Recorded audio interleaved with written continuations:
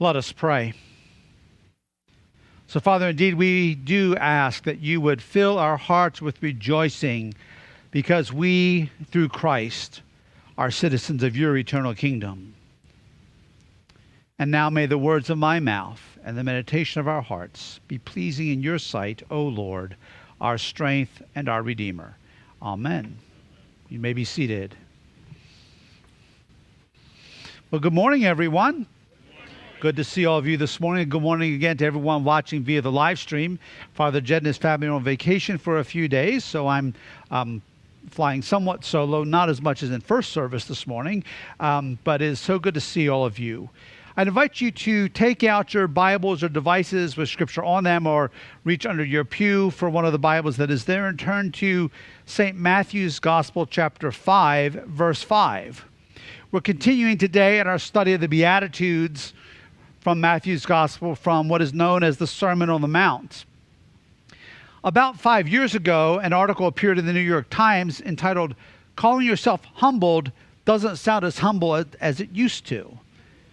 And the article in part states, lately it's pro forma, possibly even mandatory for politicians, athletes, celebrities, and other public figures to be vocally and vigorously humbled by every honor received. Prize won, job offered, record broken, pound lost, shout out received, like copped and thumbed up. Diving at random into the internet and social media finds this new humility everywhere. A soap opera actress on tour is humbled by the outpouring of love from fans. Comedians are humbled by big laughs. Yoga practitioners are humbled by achieving difficult poses. Athletes are humbled by good days on the field. Christmas volunteers are humbled by their own generosity and holiday spirit. And yet none of these people sound very humbled at all. On the contrary, they all seem exceedingly proud of themselves, hashtagging their humility to advertise their own status, success, sprightliness, generosity, moral superiority, and luck. When did humility get so cocky and vainglorious? The article asks. But today we're looking at true humility. We're looking at what God's Word has to say in the third of the 9 Beatitudes or blessings at the beginning of the Sermon on the Mount in Matthew chapter 5. And our verse today that we're focusing on is Matthew 5, verse 5, where we read the words of Jesus, "Blessed are the meek, for they shall inherit the earth." Blessed are the meek. When you hear the word meek, what comes to mind? What do you picture? When you think of meekness, does weakness come to mind? Do my thoughts automatically move toward negative images and associations of someone who's a pushover or a doormat? Biblical meekness is indeed humble, gentle, and considerate, and it stands in opposition to unbridled anger, harshness, and brutality. And it is a mark of Christ's rule in our lives. The fact is that the world we live in associates meekness with weakness. It's not new in our day. This was the case in Jesus' day as well. Pagan Roman culture and Greek culture certainly looked at any showing of meekness or humility as weakness. And even in some of Jewish culture at that time, they'd become untethered to the truth of Scripture and viewed meekness as weakness. Now, Jesus' teaching here, as we've talked about every week, was directed primarily to his disciples. But remember, there was a much larger crowd, again, overhearing his teaching. Matthew 4:25 confirms this, where it says that great crowds gathered around. And there were groups in Jesus' day among the Jewish community who wanted to overthrow Rome by force. And some of those people were likely present in this crowd, checking Jesus out. Among peasants, these groups included the brigands and later the zealots. Among the religious aristocracy, there were the Sicarii, who I spoke of a few weeks back. And many of these groups believed that somehow they were doing God's will and even ushering in God's kingdom by force, by violence and terrorism, through nationalistic pride. Jesus is indirectly but clearly confronting these groups of people who are overhearing what he is saying. refuting their distorted perspectives and what he says here in Matthew 5. But even more importantly, hear this, even more importantly, Jesus is speaking to his disciples, to those who were coming to believe in him as the Messiah, the Redeemer sent from God. To them, to his followers then, and to every single one of us today, Jesus is saying that meekness, biblical, godly meekness, is not an option. Did you hear that? Biblical, godly meekness is not an option. For the genuine disciple of Jesus Christ, meekness must be an integral part of our daily lives if we are really following Jesus. Biblical meekness means walking in love. True disciples of Jesus walk in love. Not just love for those who love us, we also walk in love for our enemies. A little further along in the Sermon on the Mount in Matthew 5, beginning of verse 43, Jesus says this, "You have heard that it was said, 'You shall love your neighbor and hate your enemy.' But I say to you, love your enemies and pray for those who persecute you, so that you may be sons of your Father who is in heaven." This is Jesus' command to us, to you and me. Something which is certainly not easy. And to be very clear, I am not preaching at you or to you. I am together hearing this for myself because I don't have these things mastered. Let's be honest. Let's have a full confession here so we get a right frame of reference. But this command is not easy, and actually it's impossible except for God's grace at work in us, transforming us and remaking us and changing us. And when we talk about meekness here and about loving our enemies, we are not simply talking in theoretical terms. We are not somehow talking about mere mental acquiescence here. Rather, Jesus is talking about you and me loving our enemies through real, tangible, active, and meaningful demonstrations of his love. This is a mark of meekness and of godly strength.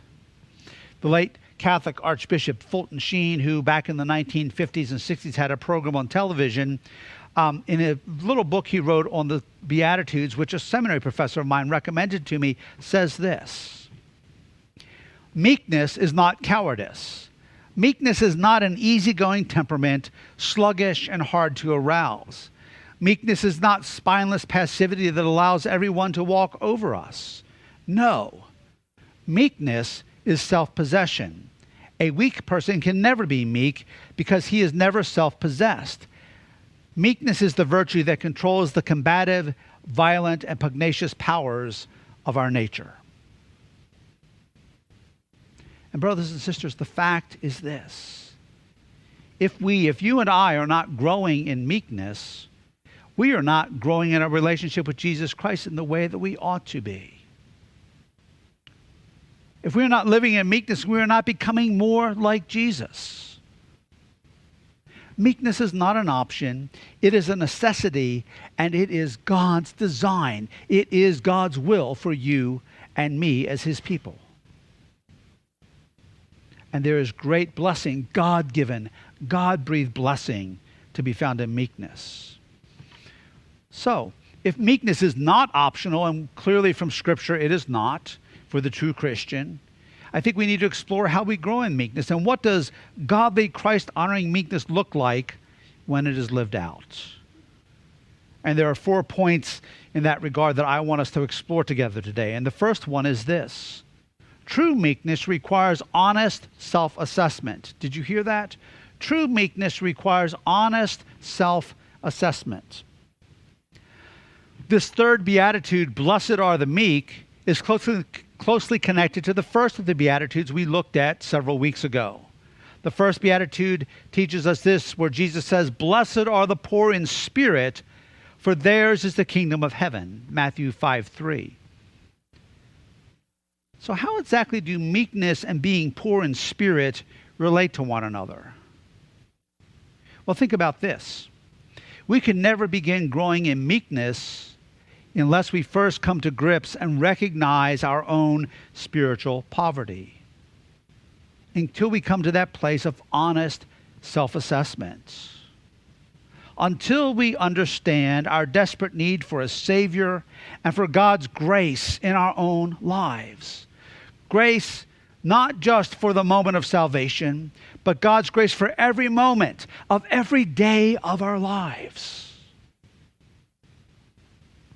The world around us, and tragically even some Christians, will tell us that we need to learn to love ourselves, that we cannot love others until we first love ourselves. I submit to you that is a distortion of God's truth. We need to come to grips with our depravity, our sinfulness, and our need daily for Christ's saving work in our lives.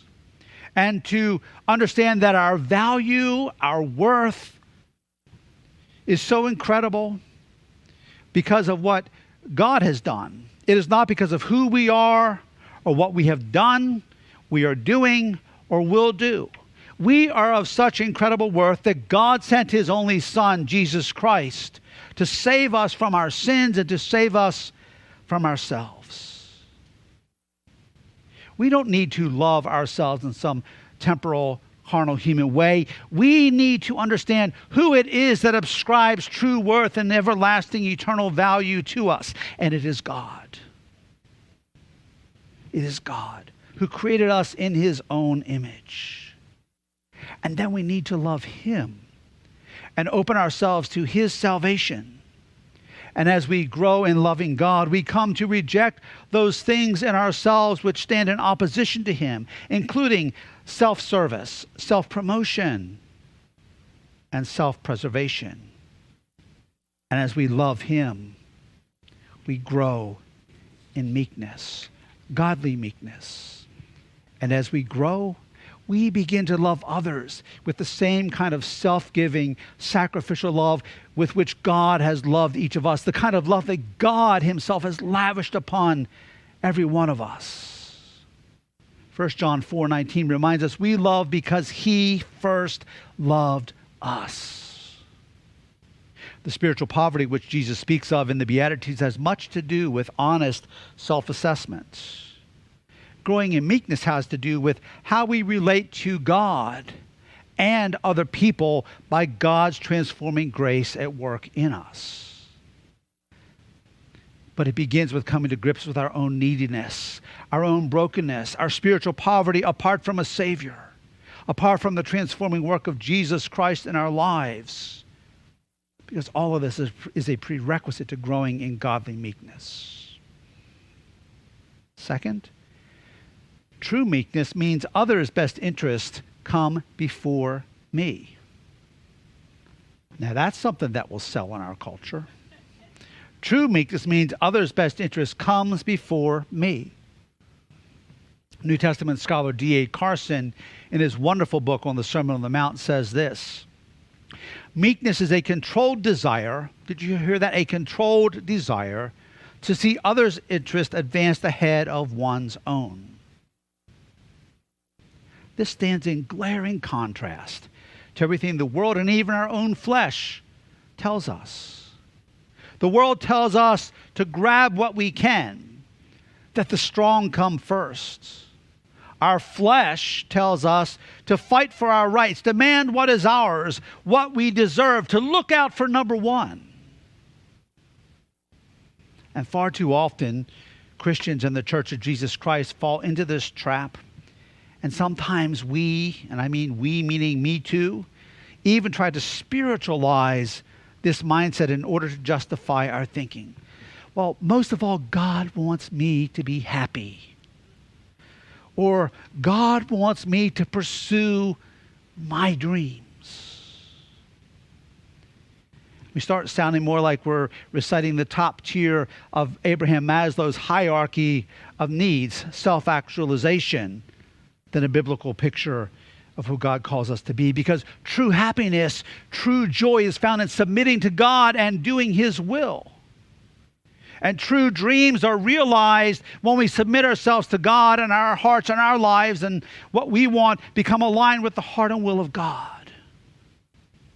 In light of all that God's Word has to say about meekness, when we think about it, and when we look at ourselves in the church of Jesus Christ, at times it's actually appalling how little godly meekness we actually see. Because far too often, if we're really honest, meekness is not something which characterizes individual Christians or the Church of Jesus Christ at times. And yet in Colossians chapter 3, St. Paul reminds us, put on then as God's chosen ones, holy and beloved, compassionate hearts, kindness, humility, meekness, and patience. In 1 Peter 3, God's word reminds us, but in your hearts honor Christ the Lord as holy, always being prepared to make a defense to anyone who asks you for a reason for the hope that is in you. Yet do it with gentleness and respect, having a good conscience, so that when you are slandered, those who revile your good behavior in Christ may be put to shame. For it is better to suffer for doing good, if that should be God's will, than for doing evil. When we look at Scripture, meekness is a characteristic of godly men and women throughout history, both Old and New Testament. I think of Abraham's deference to Lot in Genesis 13, verses 5 through 9, which I want to read to you right now. And Lot, who went with Abraham, also had flocks and herds and tents, so that the land could not support both of them dwelling together. For their possessions were so great that they could not dwell together, and there was strife between the herdsmen of Abram's livestock and the herdsmen of Lot's livestock. At that time the Canaanites and the Perizzites were dwelling in the land. Then Abram said to Lot, let there be no strife between you and me, and between your herdsmen and my herdsmen, for we are kinsmen. Is not the whole land before you? Separate yourself from me. If you take the left hand, then I will go to the right. Or if you take the right hand, then I will go to the left. Do you hear the loving deference in Abram's decision? Or Moses in Numbers chapter 12, while he was being attacked by his siblings, Aaron and Miriam, and God brought down judgment upon them in verses 1 through 13 of Numbers 12. Miriam and Aaron spoke against Moses because of the Cushite woman whom he had married. For he had married a Cushite woman. And they said, has the Lord indeed spoken only through Moses? Has he not spoken through us also? And the Lord heard it. Now the man Moses, hear this, the man Moses was very meek, more than all people who were on the face of the earth. And suddenly the Lord said to Moses and to Aaron and Miriam, come out, you three, to the tent of meeting. And the three of them came out. And the Lord came down in a pillar of cloud and stood at the entrance of the tent and called Aaron and Miriam. And they both came forward. And he said, hear my words. If there is a prophet among you, I, the Lord, make myself known to him in a vision. I speak with him in a dream. Not so with my servant Moses. He is faithful in all my house. With him I speak mouth to mouth, clearly and not in riddles, and he beholds the form of the Lord. Why then are you not afraid to speak against my servant Moses? And the anger of the Lord was kindled against them, and he departed. When the cloud removed from over the tent, behold, Miriam was leprous like snow. And Aaron turned toward Miriam, and behold, she was leprous. And Aaron said to Moses, O my Lord, do not punish us because we have done foolishly and have sinned. Let her not be as one dead, whose flesh is half eaten away when he comes out of his mother's womb. And hear this, and Moses cried to the Lord, O God, please heal her, please. In the examples of both Abraham and Moses, there is no seeking of what is theirs or seeking of vindication, no defense of self or demanding justice on human terms. Rather, what we see is selfless love, concern for others' best, and godly meekness. Meekness, by God's grace, enables us to relate to others well in a way that honors God. Dietrich Bonhoeffer, the Christian martyr, in his book, The Cost of Discipleship, says this about this verse. The meek renounce all rights of their own for the sake of Jesus Christ. When they are berated, they are quiet. When violence is done to them, they endure it. When they are cast out, they yield. They do not sue for their rights. They do not make a scene when injustice is done to them. They do not want rights of their own. What is right for their Lord should be right for them, and only that. Godly meekness means abandoning self-preservation for the best interest of others and for the glory of God, even for the best interest of those who are our enemies. Third, true meekness is only possible through Jesus Christ. Jesus Christ himself is our supreme and ultimate example of meekness. And Jesus' supreme example of this, of meekness, is the cross of Calvary. He was betrayed, beaten, bruised, spat upon, insulted, mocked. As the eternal Son of God, he could have brought an end to all of this at any instant. He could have called down judgment. But instead, when his hands and feet were pierced, he prayed for his enemies. That includes you and me, because he was bearing the punishment and judgment of my sin and your sin in that very moment. And he prayed, Father, forgive them, for they know not what they do. Every Sunday in the Eucharistic prayer of consecration, which we'll hear prayed in just a little while, we hear these words: in obedience to your will, he stretched out his arms upon the cross, and he offered himself once for all. Don't let anyone ever convince you that true godly meekness is weakness, because true meekness is the ultimate demonstration of godly strength and godly character. Jesus is not only our perfect example, he is also our only means to experience and grow in meekness. Because the kind of meekness that Jesus talks about here in the Sermon on the Mount, the kind of meekness we see spoken of and taught in Scripture, is totally foreign to you and me. True godly meekness is only possible through Christ's transforming work in our lives and by the power of God's grace and his Spirit at work in us. Romans chapter 8, verse 29 tells us that as believers, we are predestined to be conformed to the likeness of God's Son. We are predestined to be conformed to the image of Jesus Christ. That means we are to grow in meekness. We are to grow. God's will for us is to grow to be more like Jesus. And that means for every true Christian, for every single one of us who knows Christ, meekness, godly meekness, is not optional. It is God's mandate for you and me in Christ. And then finally, true meekness is rewarded. Yes, true meekness is rewarded. What's the reward? The meek shall inherit the earth. What Jesus says here connects this to the biblical concept of land, but not this world as we know it now, rather to the new heaven and the new earth, when that day when Christ's kingdom rule is ultimately and forever established, even as we read in Revelation chapter 21, that I saw a new heaven and new earth, for the first heaven and the first earth had passed away, and the sea was no more. And I saw the holy city, New Jerusalem, coming down out of heaven from God, prepared as a bride adorned for her husband. And I heard a loud voice from God, from the throne, a loud voice from the throne saying, Behold, the dwelling place of God is with man. He will dwell with them, and they will be his people, and God himself will be with them as their God. He will wipe away every tear from their eyes, and death shall be no more. Neither shall there be mourning, nor crying, nor pain any more, for the former things have passed away. I recognize very fully today that this is a hard word. And yet it should also be an encouraging word, because this is God's will. This is God's design for us as we are conformed to the image of Jesus. And if God wills that for us, by his power, he will bring it to pass if we submit ourselves and yield to him and to that molding and reshaping that he does in us day by day.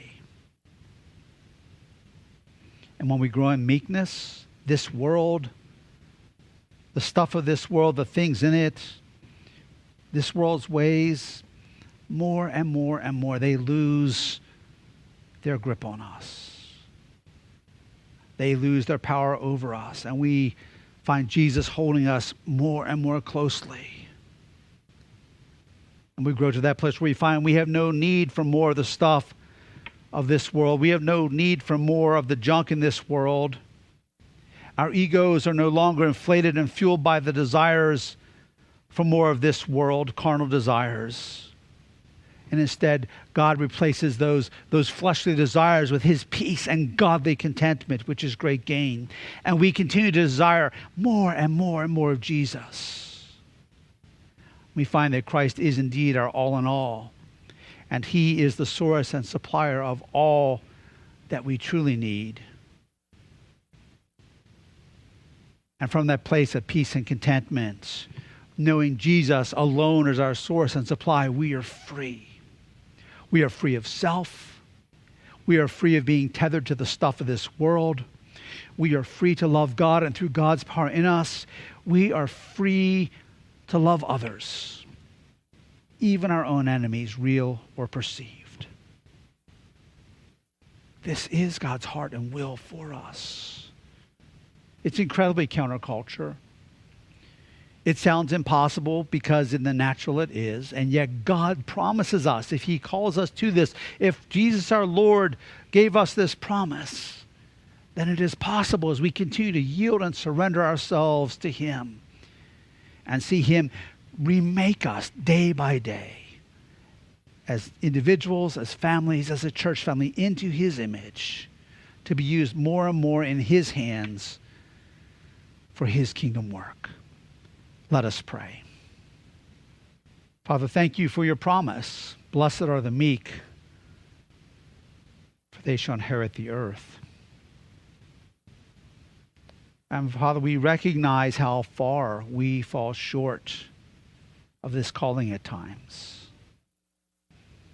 It's a hard word, and yet it is a hopeful word and an encouraging word, because Father, you promise us through the cross of Christ and the transforming work of your grace and the Holy Spirit who lives and dwells in us, that you are more than willing to bring this to pass, that this is your will for us in Christ Jesus.